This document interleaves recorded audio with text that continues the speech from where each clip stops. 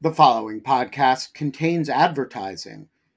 To access an ad-free version of the Lawfare podcast, become a material supporter of Lawfare at patreon.com/lawfare.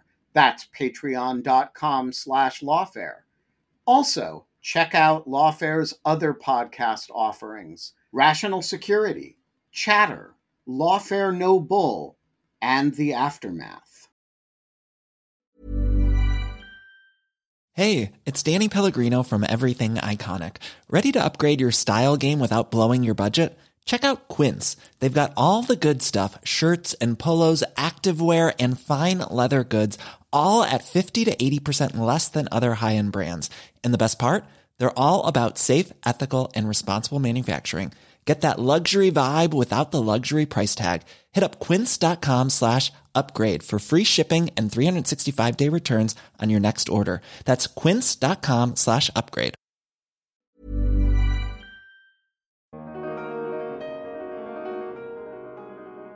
There are significant challenges here for courts and for legislatures to really understand the technology and then make their decisions, craft laws based on that sophisticated understanding.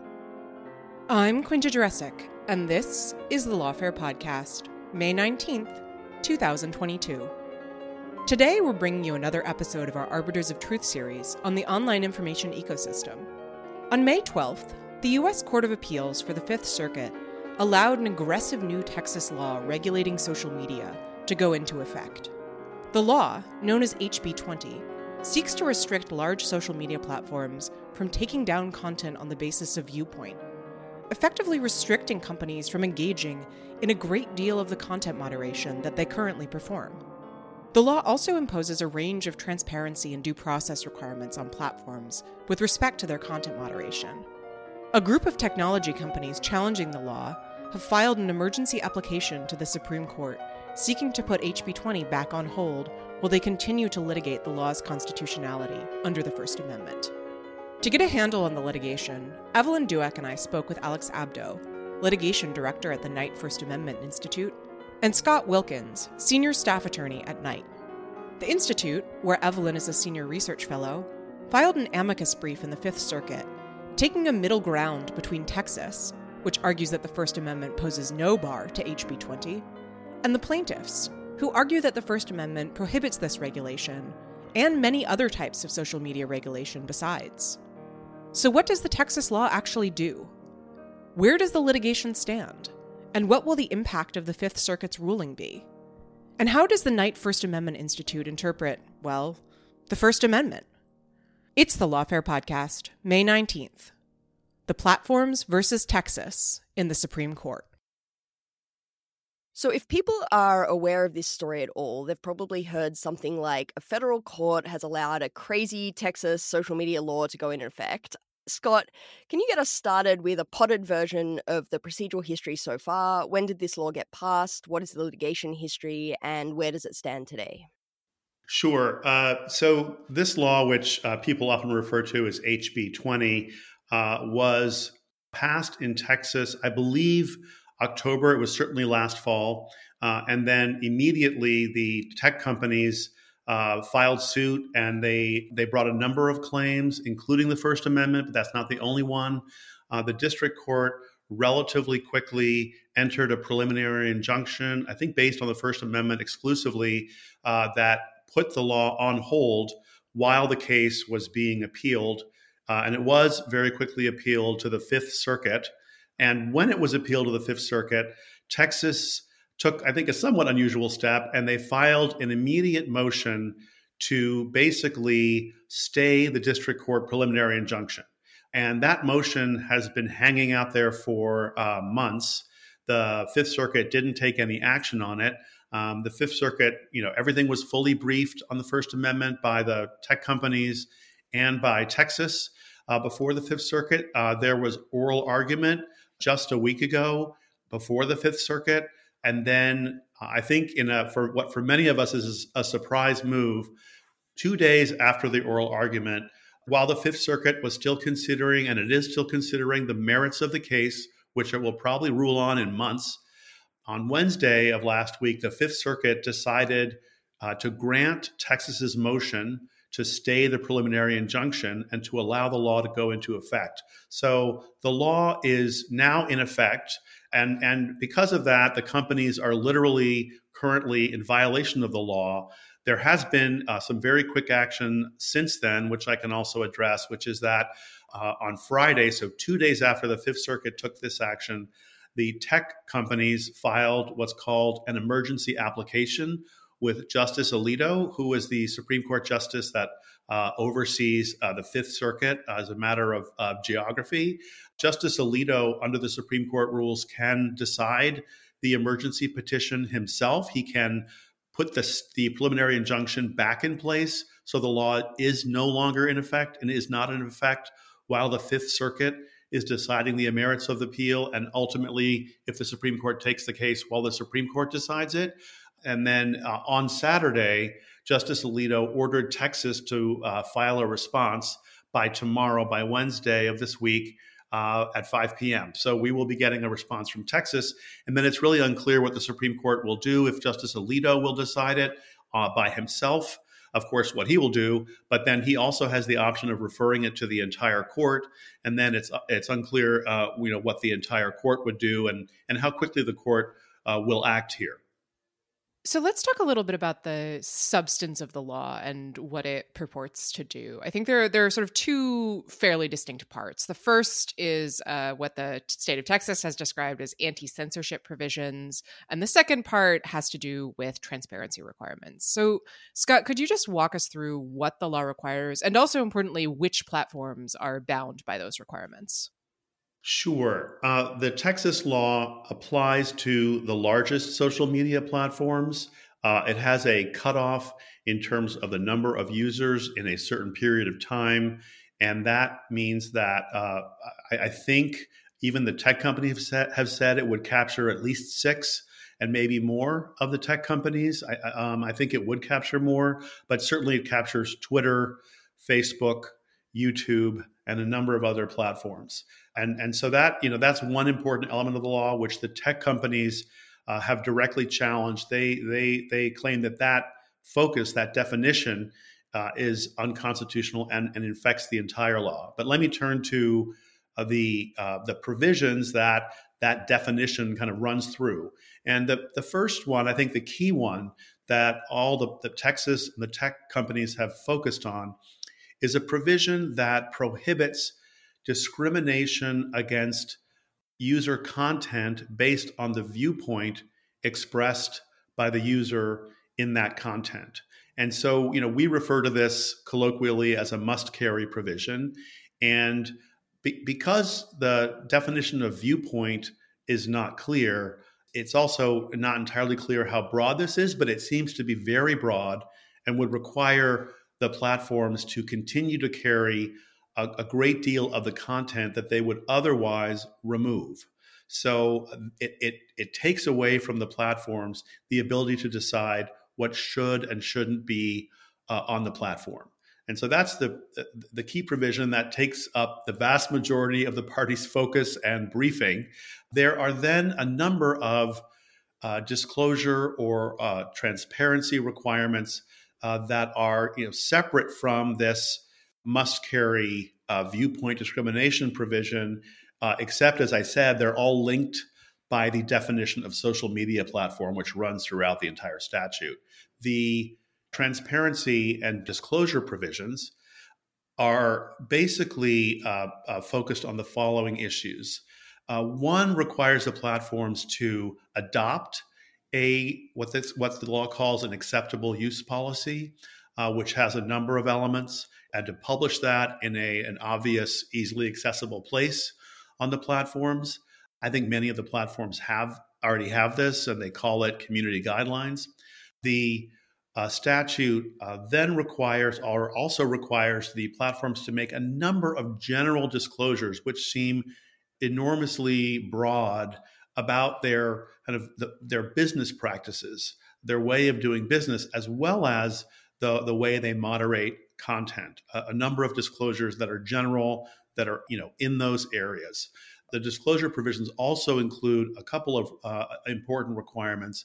One is that platforms must give notice to users when the platform removes a user's content, and it has to give the reason for the removal.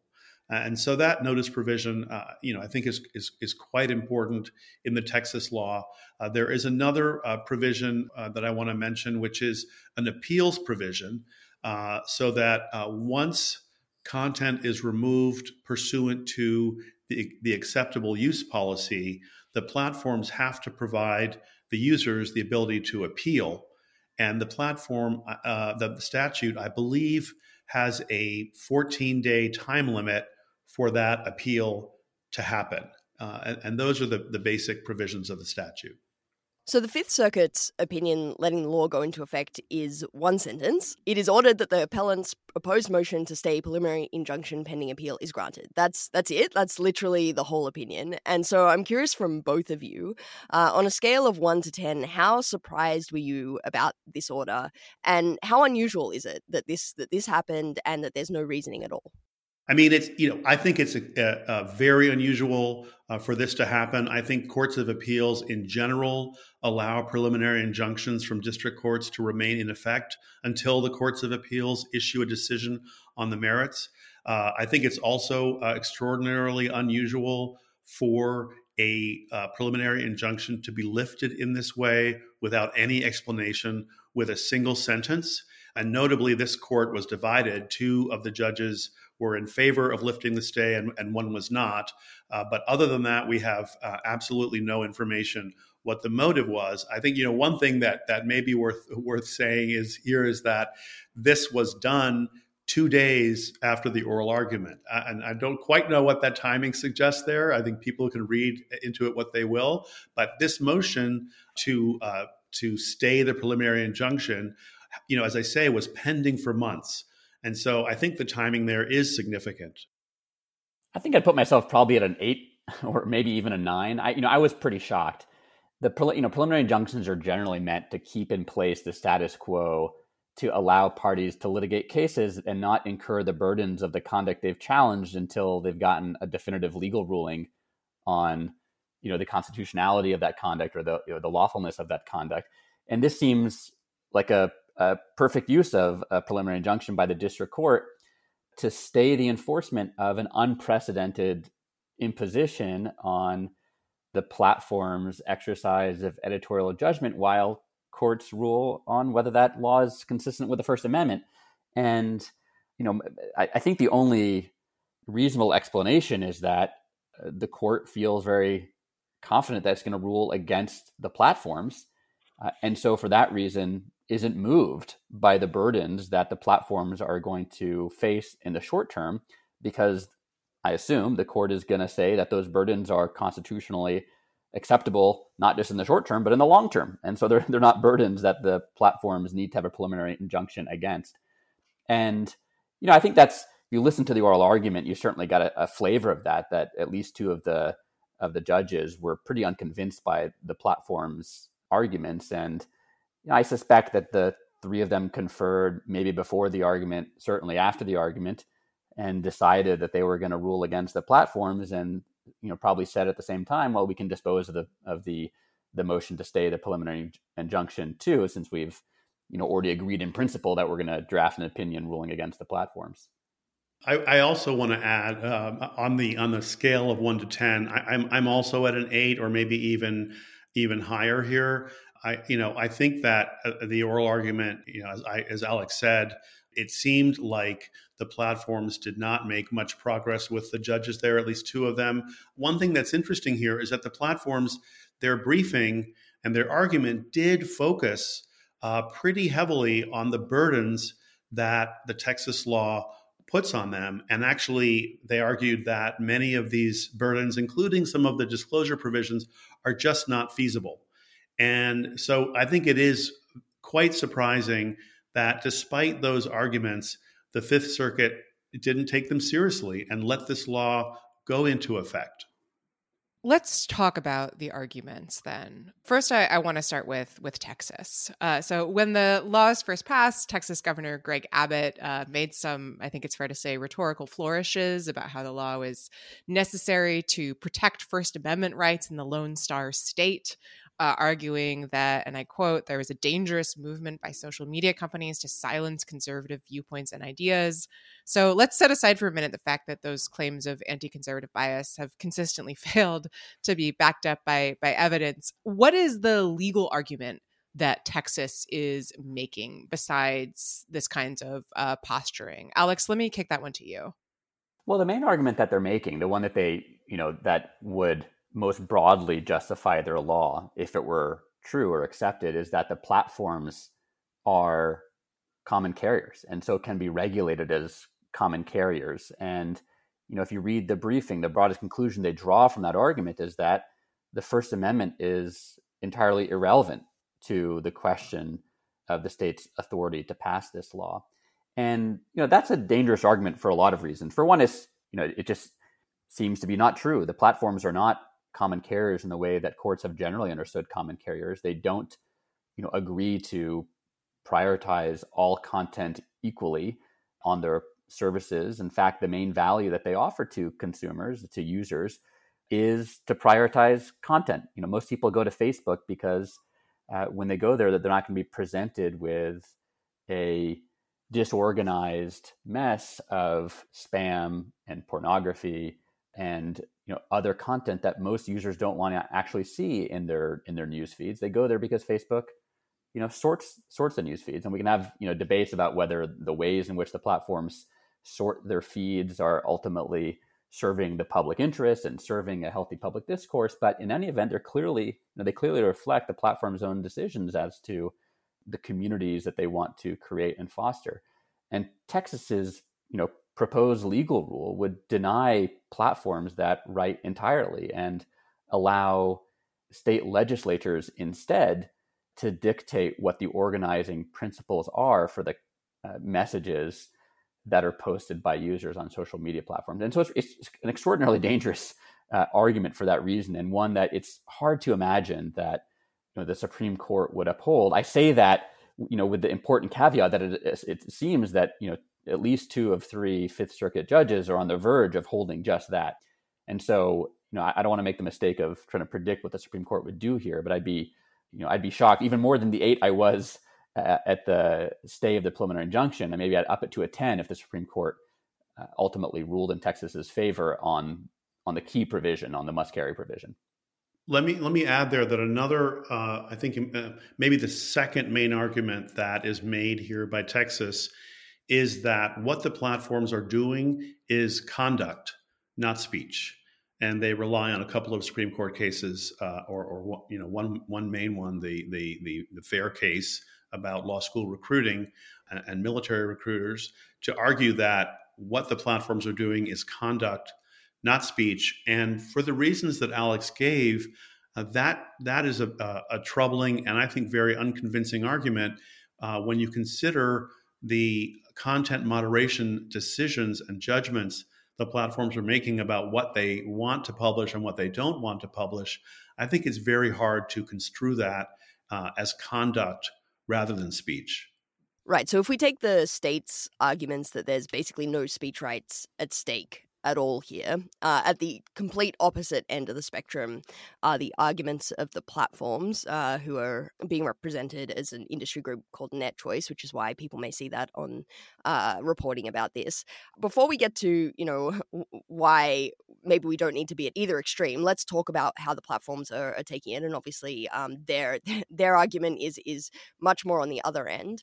Let's start with that must carry provision. What is their argument that this is in fact unconstitutional and infringes the First Amendment?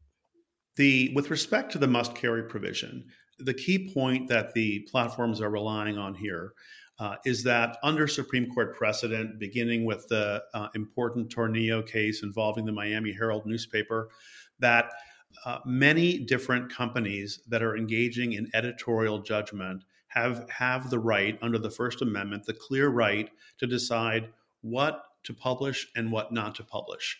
And they can make those judgments. And the viewpoint neutrality or viewpoint non-discrimination provision, the must-carry provision, the platforms argue, directly conflicts with that First Amendment right, that it requires them to publish various kinds of content that they disagree with. And so it actually directly contradicts and prevents, intrudes on their own speech. Let's move to the transparency and due process requirements, because I think these are really interesting. And, I have a lot more sympathy for these in many cases. And I know that the Knight Institute has been thinking about this a lot too. This is the kind of thing that civil society groups have been arguing for ages as the kind of regulation that they would support, requiring platforms to tell us more about what they're doing and give users more rights to appeal and due process when they take actions against them. And, this is even the kind of regulation that platforms have said that they would support. Op-eds by Mark Zuckerberg in the Washington Post and Susan Wojcicki in the Wall Street Journal saying, yes, we agree, it's time for regulation and transparency and due process are the way to go. But that's, of course, unsurprisingly, maybe not the position that they've taken before the courts when it comes to this regulation. So what's going on here? How can they argue that this is also unconstitutional? And what do you make of those arguments? Alex, do you want to have a stab at that one? Yeah, sure. So, the platforms and some of their amici, some of the organizations that have filed briefs in support of their arguments, argue that the transparency provisions of HB 20 should also be held to be unconstitutional because they also implicate editorial judgment. And the argument they make is essentially that the protection that the Supreme Court has afforded to editorial judgment protects not just the right to decide what to publish and what not to publish, but that it creates a kind of protective barrier around the editorial process and prevents legislatures from piercing it in almost any way, including through transparency requirements, with the argument being that if you require the platforms to be transparent about some of their internal processes, that might chill them from engaging in some of the editorial decision-making they do. And at the broadest, I forget whether the companies actually make the argument this broadly, but certainly some of their amici do, that regulations that even just implicate editorial judgment are per se unconstitutional and not even subject to the ordinary standards of review that the Supreme Court has applied to, laws that directly burden specific viewpoints, for example. And those laws are, of course, subjected to strict scrutiny. And our view is that that's the wrong way to think about these transparency requirements in general. And I want to make clear that, we're not here, or I'm not here anyway, to defend Texas's transparency requirements in particular. To my mind, the more interesting question, the more important one going forward is not whether these laws in particular are constitutional, but what the right legal framework is to apply to transparency requirements. And my own view is that there are, some transparency laws that might not implicate the First Amendment at all, or at most only incidentally. And I'm thinking, for example, of the legislative safe harbor that the Knight Institute has proposed, which would, for those who haven't, read the safe harbor, it's a proposal to immunize research and journalism from legal liability, when that research and journalism violates platform terms of service, so long as it respects user privacy. And to my mind, that kind of a law at most incidentally burdens free expression, and so would be subjected only to minimal review. But going beyond that, and here we're getting closer to what Texas's law tries to do, and what some of the other proposals that have been made on the Hill try to do, which are laws that compel companies to disclose certain information. And again, the platforms and some of their amici argue that those laws should be held to be per se unconstitutional. And in our brief, we argue that as a general matter, those types of laws should be subject only to review under the Supreme Court's decision in Zauderer. And Zauderer was a case that dealt with advertising by lawyers, but it stands for the principle that laws that require the disclosure of only purely factual and uncontroversial information about commercial services are subject to a much lower level of review. And the primary question that courts ask of those kinds of laws is whether they unduly burden speech. And if they don't, In other words, if the state has a good reason for enacting them, and if the burdens that they impose on speech are not undue or disproportionate, then those kinds of laws are constitutional. And you see all sorts of laws like that. Any kind of nutrition labeling law, for example, if it were challenged on First Amendment grounds, would likely be upheld under Zauderer. And our view is that at least some of the provisions in Texas's law and some of the other proposals made for transparency that have been made publicly should be subject to Zauderer review and not held to be per se unconstitutional or subjected to strict scrutiny or other forms of heightened First Amendment review. I want to go back to this question about, to what extent the First Amendment does or doesn't prohibit legislatures from requiring this level of transparency. But before we do that, I also want to dig into the first portion of the Texas law, the must carry provisions, and what the outcomes of that might be. So in its application to the Supreme Court, NetChoice is arguing that, and I quote, HB 20 would compel platforms to disseminate all sorts of objectionable viewpoints, such as Russia's propaganda claiming that its invasion of Ukraine is justified, ISIS propaganda claiming that extremism is warranted, neo-Nazi or KKK screeds, and encouraging children to engage in riskier and unhealthy behavior like eating disorders. Is that right, do you think? Is that an accurate description of what the law is? And I think that might help explain, why it is that this law raises all kinds of questions, the must carry provisions. I would say yes, but it depends. I say it depends because we don't actually have any authoritative interpretation of the law. And the law itself is actually pretty vague on this point. It prohibits platforms from censoring user expression based on viewpoint. But that wouldn't, at least on its face, seem to prevent the platforms from enforcing viewpoint neutral rules. So, for example, if the platforms had rules that protected minors on the basis of their status as minors and not on the basis of the content of speech or on the viewpoint of speech, then presumably they could enforce those rules. If they had rules that prohibited depictions of violence irrespective of the viewpoint that the violence reflected, then presumably they could enforce those rules. But again, there's a lot of uncertainty here just because the law is unclear and we don't have any interpretations of it from state courts because it was just enacted and hasn't yet been enforced. To add to that, I do think it's correct that the viewpoint non-discrimination provision or must carry provision would require the platforms in many cases to publish content that is very troubling. And that's in part because I think a lot of content, if you just take hate speech, for example, expresses a viewpoint, at least as the word viewpoint is commonly understood. And so I think it would be difficult to interpret around that. And so many of the types of content that the platforms point to, I think they would have to publish. But as Alex has said, there are a number of ways in which neutral rules that identify, a class of speakers or a class of conduct that may not fall afoul of the law. But again, the law is quite vague and obviously untested. Yeah, so I want to make this a little more concrete. We're sitting here in the aftermath of the tragedy in Buffalo, and there's been a lot of discussion, I think, in the past few days about whether the Texas law would require platforms to carry the live stream of those crimes. And, it's been spreading on a bunch of platforms since then, and they have been, making their best efforts, although often failing, to scrub it. Many people have been arguing that this law is, especially bad because it would require platforms to carry this kind of speech. But it's not obvious to me that that's right. To take down a category of content that we might call, like, depending on how broadly you want to define it, but like graphic first-person shooting videos or some sort of graphic violence, that's definitely a content-based distinction, but I don't necessarily think it needs to be a viewpoint-based distinction, if you're not taking down purely white nationalist versions of this violence.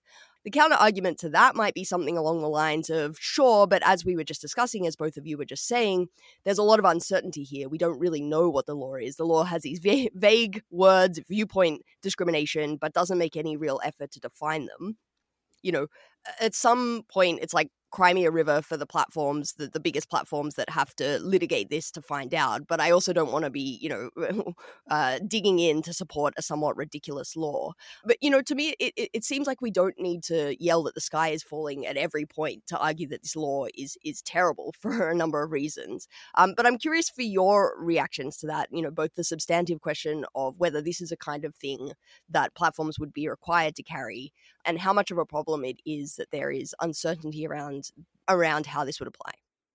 I think you're right, Evelyn, that the platforms could have viewpoint neutral rules under which they would take down the videos of the recent shooting in Buffalo.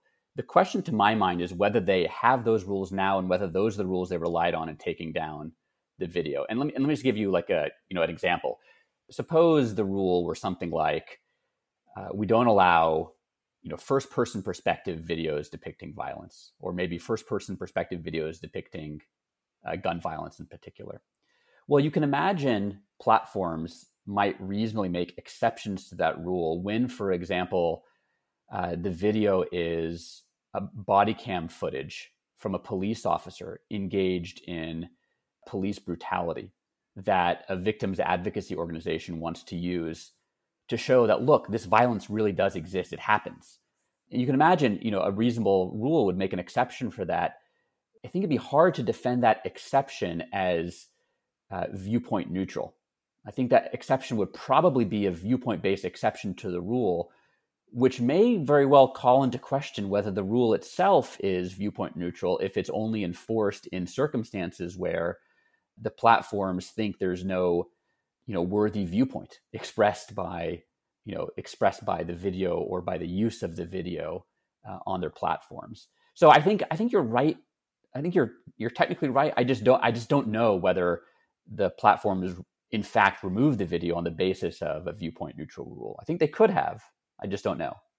I would just add that the platforms could take the position, which I think Alex indicated, that this video in particular does not express a viewpoint.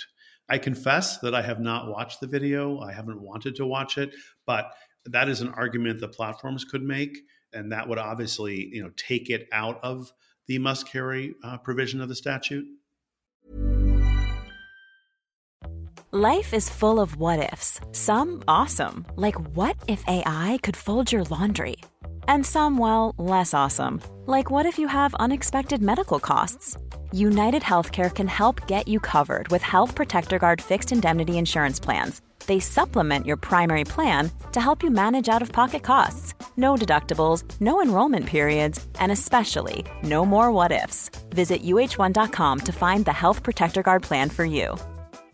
This is Paige, the co-host of Giggly Squad, and I want to tell you about a company that I've been loving, Olive & June. Olive & June gives you everything that you need for a salon-quality manicure in one box. And if you break it down, it really comes out to $2 a manicure, which is absolutely insane. It's also so easy to get salon-worthy nails at home with Olive & June. The difference between how your nails used to look when you did them yourself and now with the Mani system is a complete game changer. The best thing about Olive & June, too, is it's a quick dry. Dries in about 1 minute, lasts for 5 days, and full coverage in up to 1 to 2 coats. Visit oliveandjune.com/perfectmani20 for 20% off your first system. That's oliveandjune.com/perfectmani20 for 20% off your first system. So I want to go back to the transparency portion now that we've kind of established how the must carry portion works. And we've talked about how, though the must carry part of the law is obviously raises a lot of questions and a lot of problems. But Alex, you kind of sketched out this argument that, maybe we shouldn't go too far, or that the net choice, that the plaintiff is perhaps going too far in making First Amendment arguments that could preclude many other kinds of potential regulation, including transparency regulation.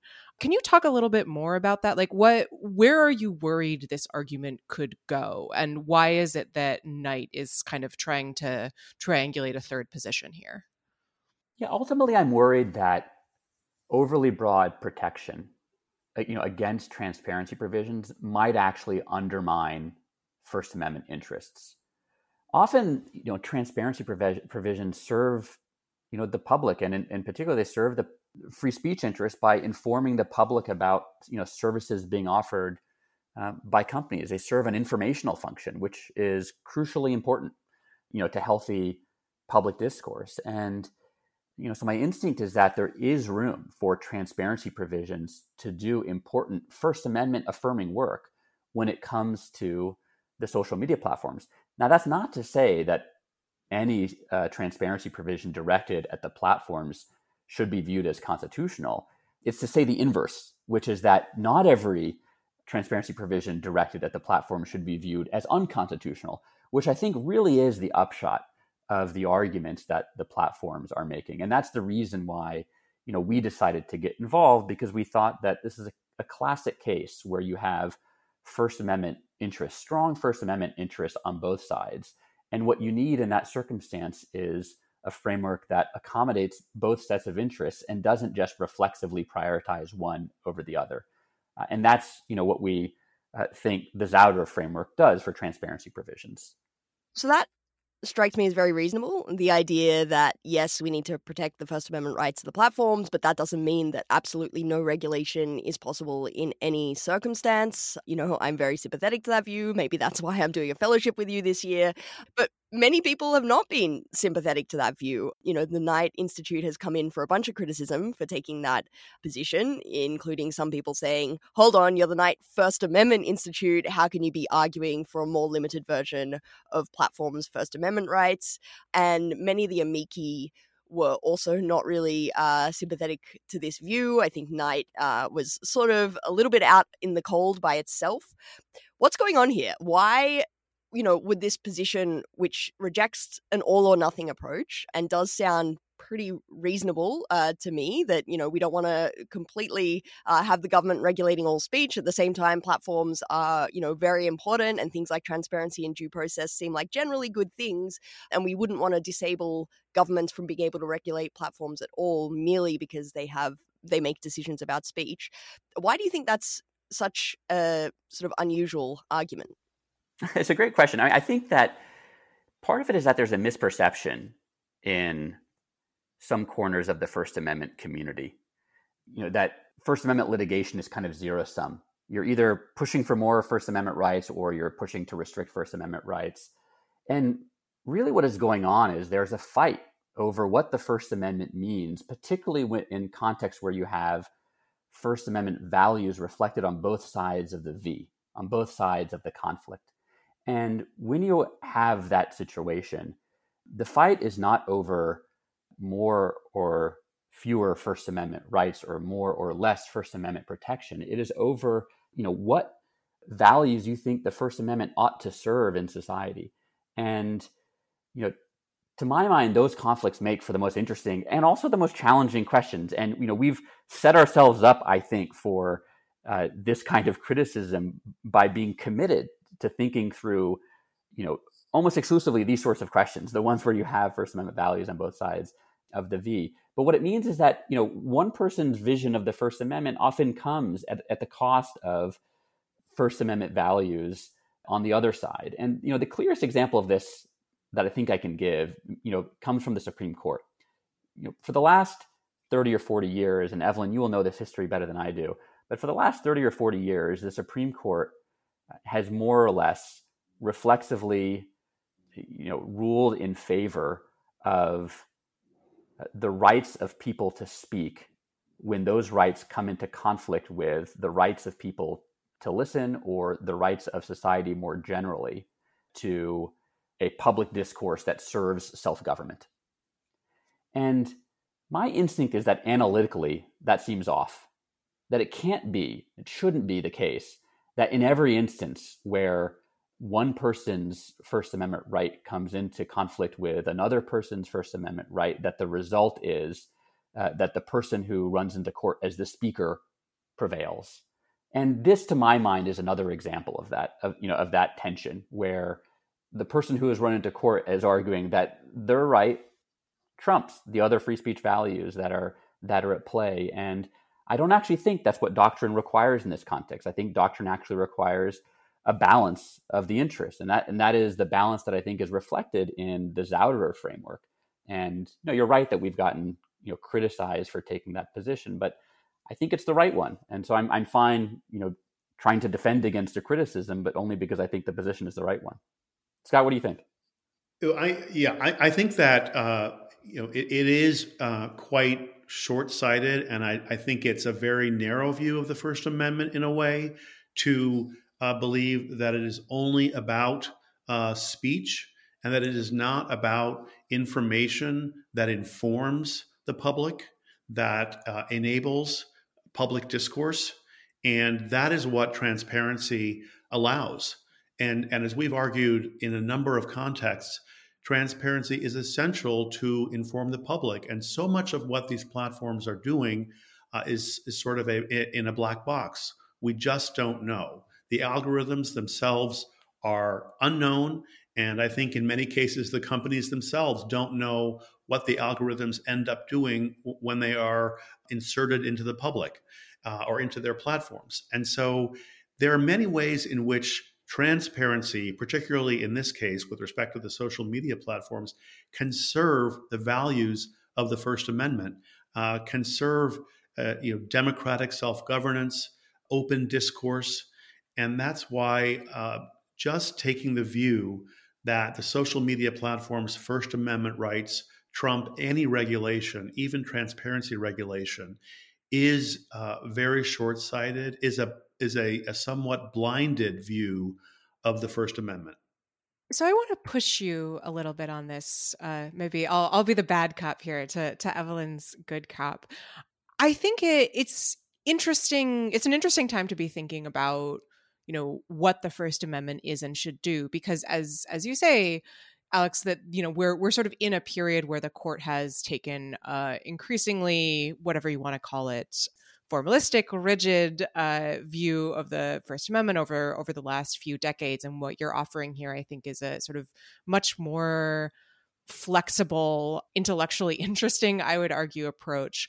On the other hand, I also think that we have to think about the context here, that we're in a situation where the law is perhaps in flux. If you'd asked me a year ago, I would have said no, an appellate court would never indicate that it would uphold a law along these lines under the First Amendment. But the Fifth Circuit certainly seems to be heading in this direction. And we're also in a situation where, I think it is reasonable to ask how well both legislators and, for that matter, judges understand the sort of technical issues involved here, how, political considerations. We've been talking about this idea of anti-conservative bias that motivated the Texas law, how that plays into these discussions, both within court and within legislators.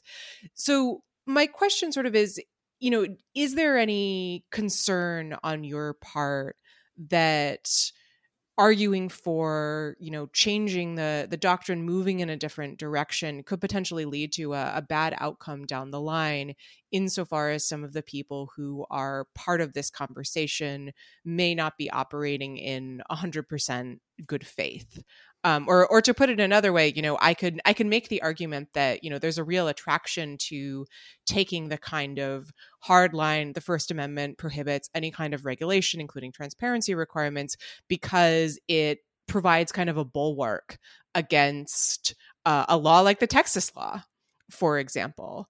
Am I being overly, cautious, cynical, pessimistic here? I'm curious for your thoughts. Well, let me start just quibbling with a small part of the question, which is Please. The idea that we're pushing for a change in the law. I don't think in this case we're pushing for a change in the law. I think we're arguing that the framework that the Supreme Court has already set out to analyze disclosure requirements should apply to these disclosure requirements, or at least to some of them, a small subset of them that we focus on in our brief.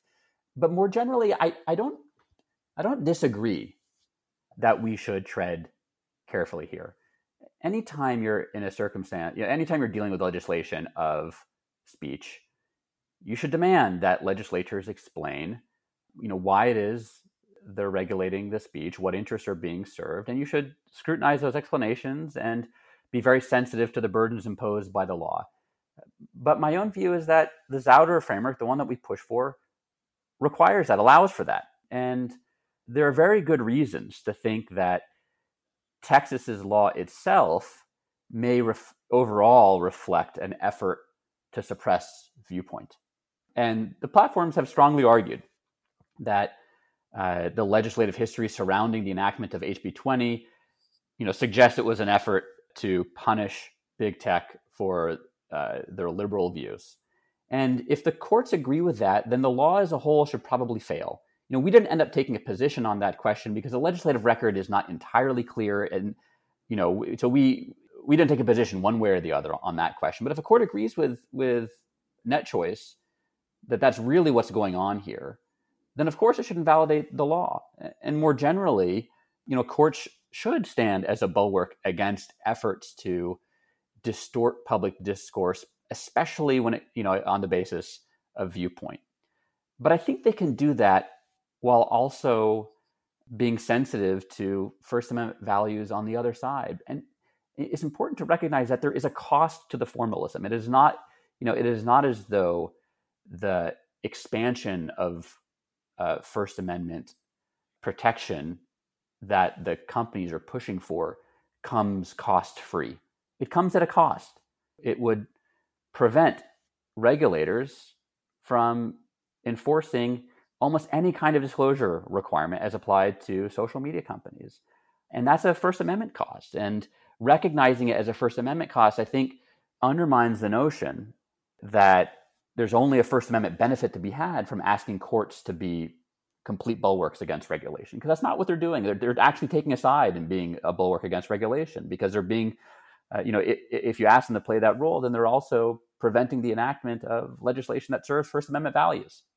So that's how I think about it. But again, I'm not calling for a free-for-all. We're not calling for a free-for-all. We still think courts have an important role to play.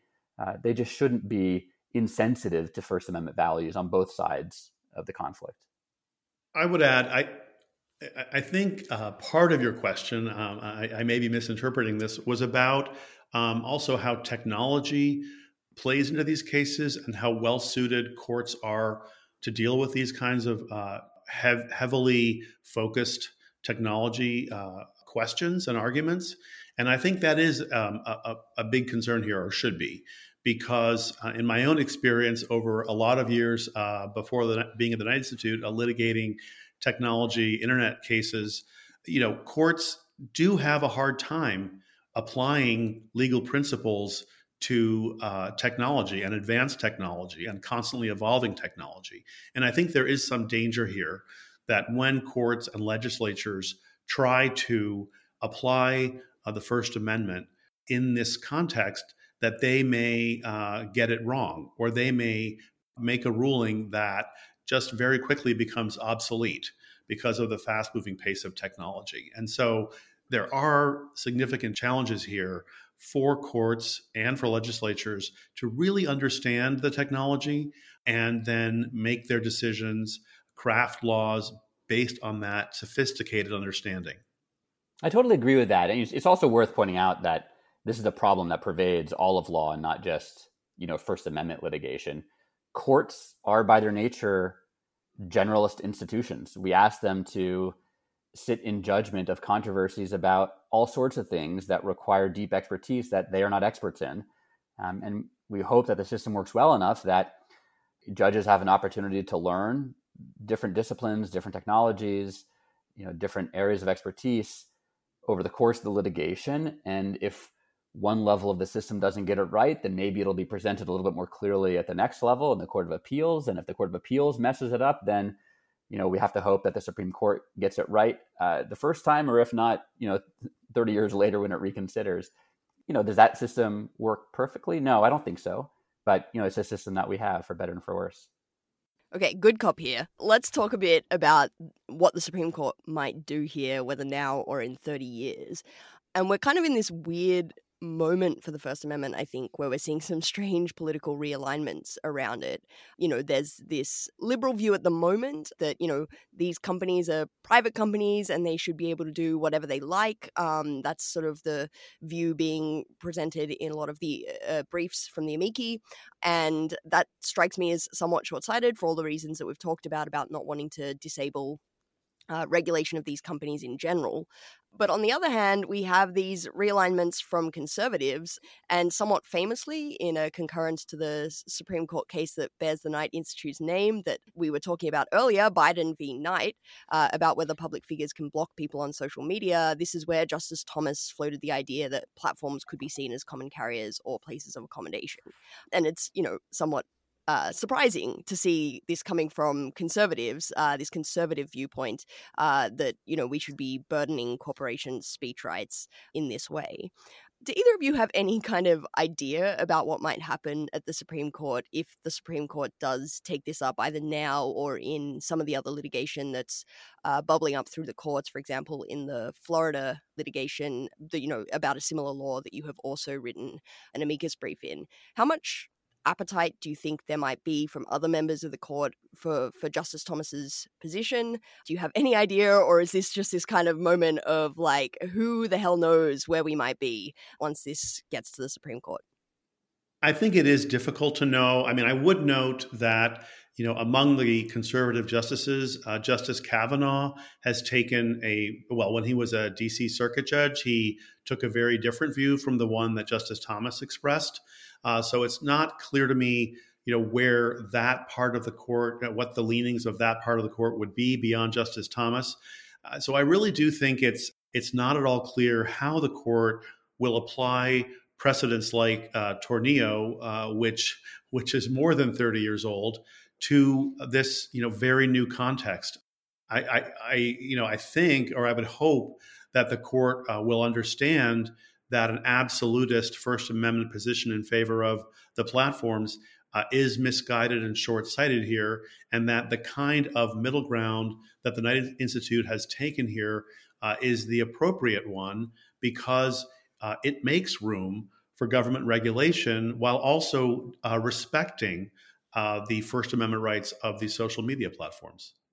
I think that's right, and it is genuinely hard to predict. If the Supreme Court ends up siding with Texas or Florida, that would be quite a turnabout from decisions like Halleck and Denver area and others, where courts, and especially the court's more conservative justices, were especially concerned with keeping the government out of private editorial decisions made by companies.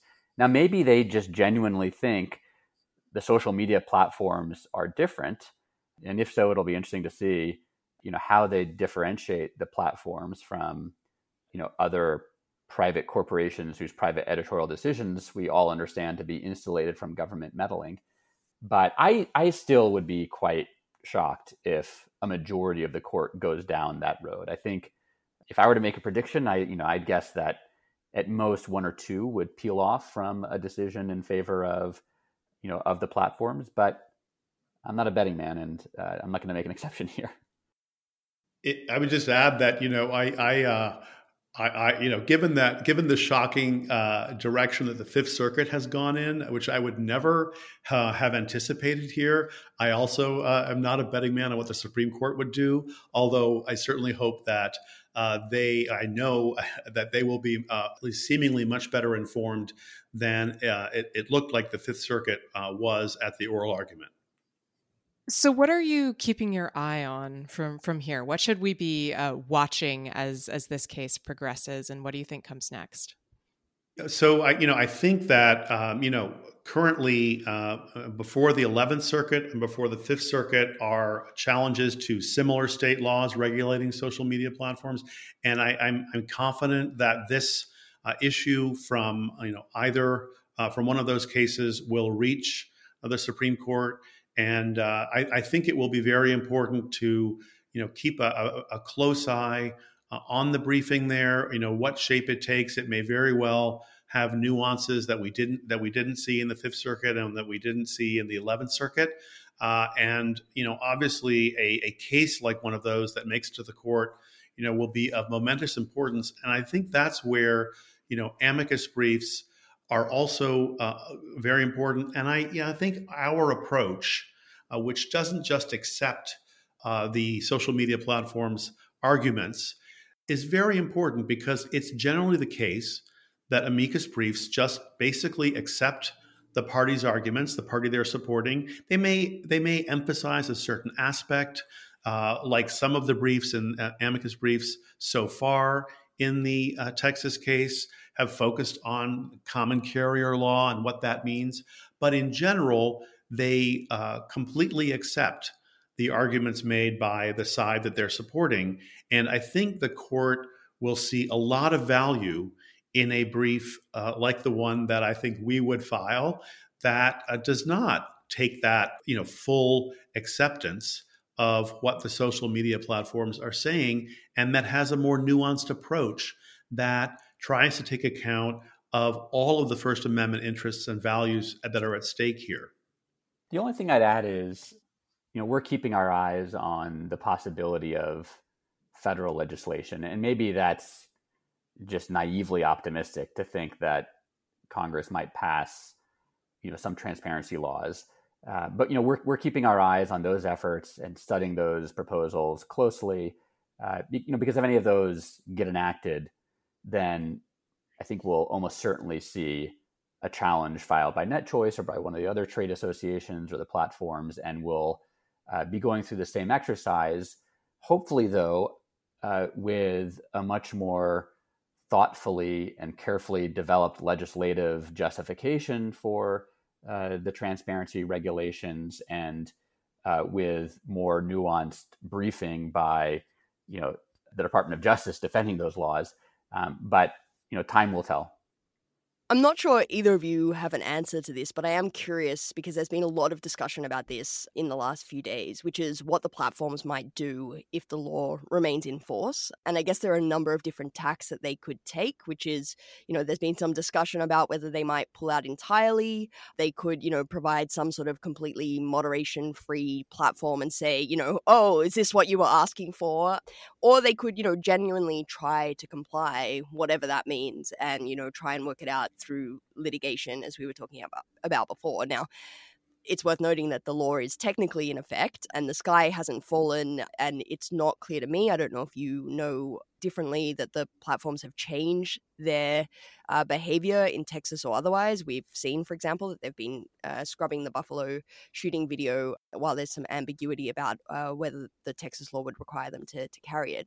So I'm curious, whether you have any thoughts about what they might do, but also whether you think there's any strategic, what might be legally strategic for them to do, or whether it's just totally irrelevant to their case and, how this might play out in that sense.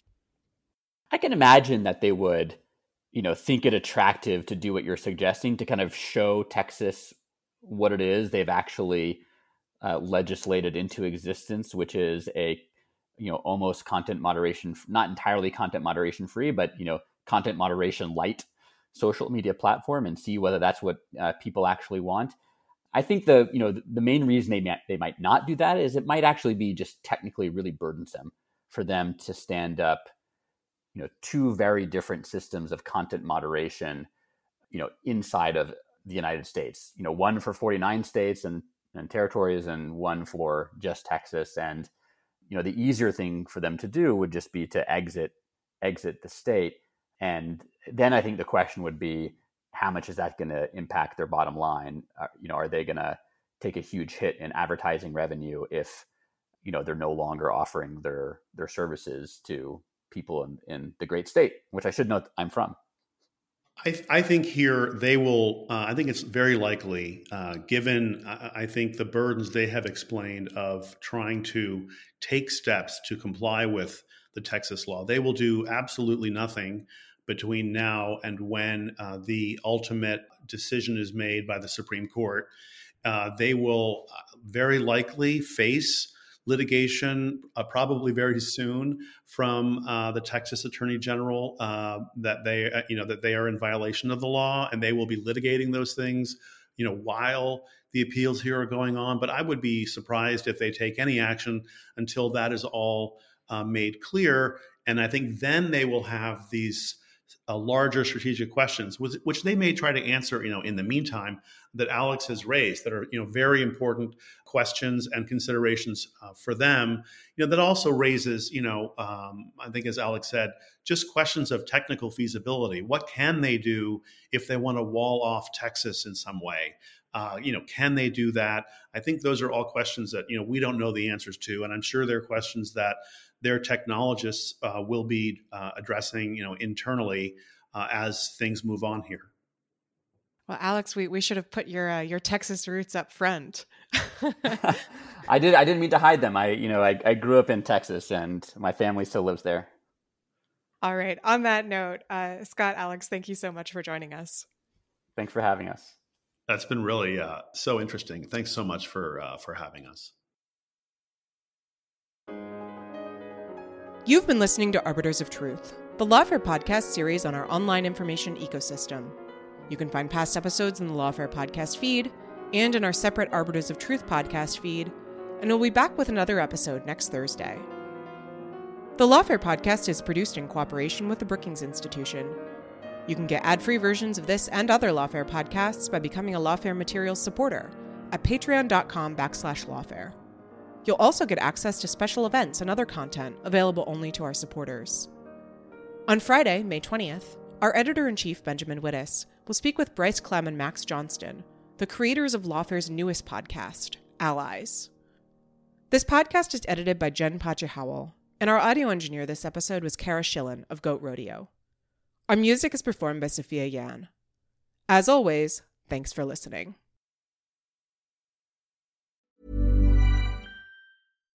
When you make decisions for your company, you look for the no-brainers. And if you have a lot of mailing to do, Stamps.com is the ultimate no-brainer. It streamlines your processes to make your business more efficient, which makes you less busy.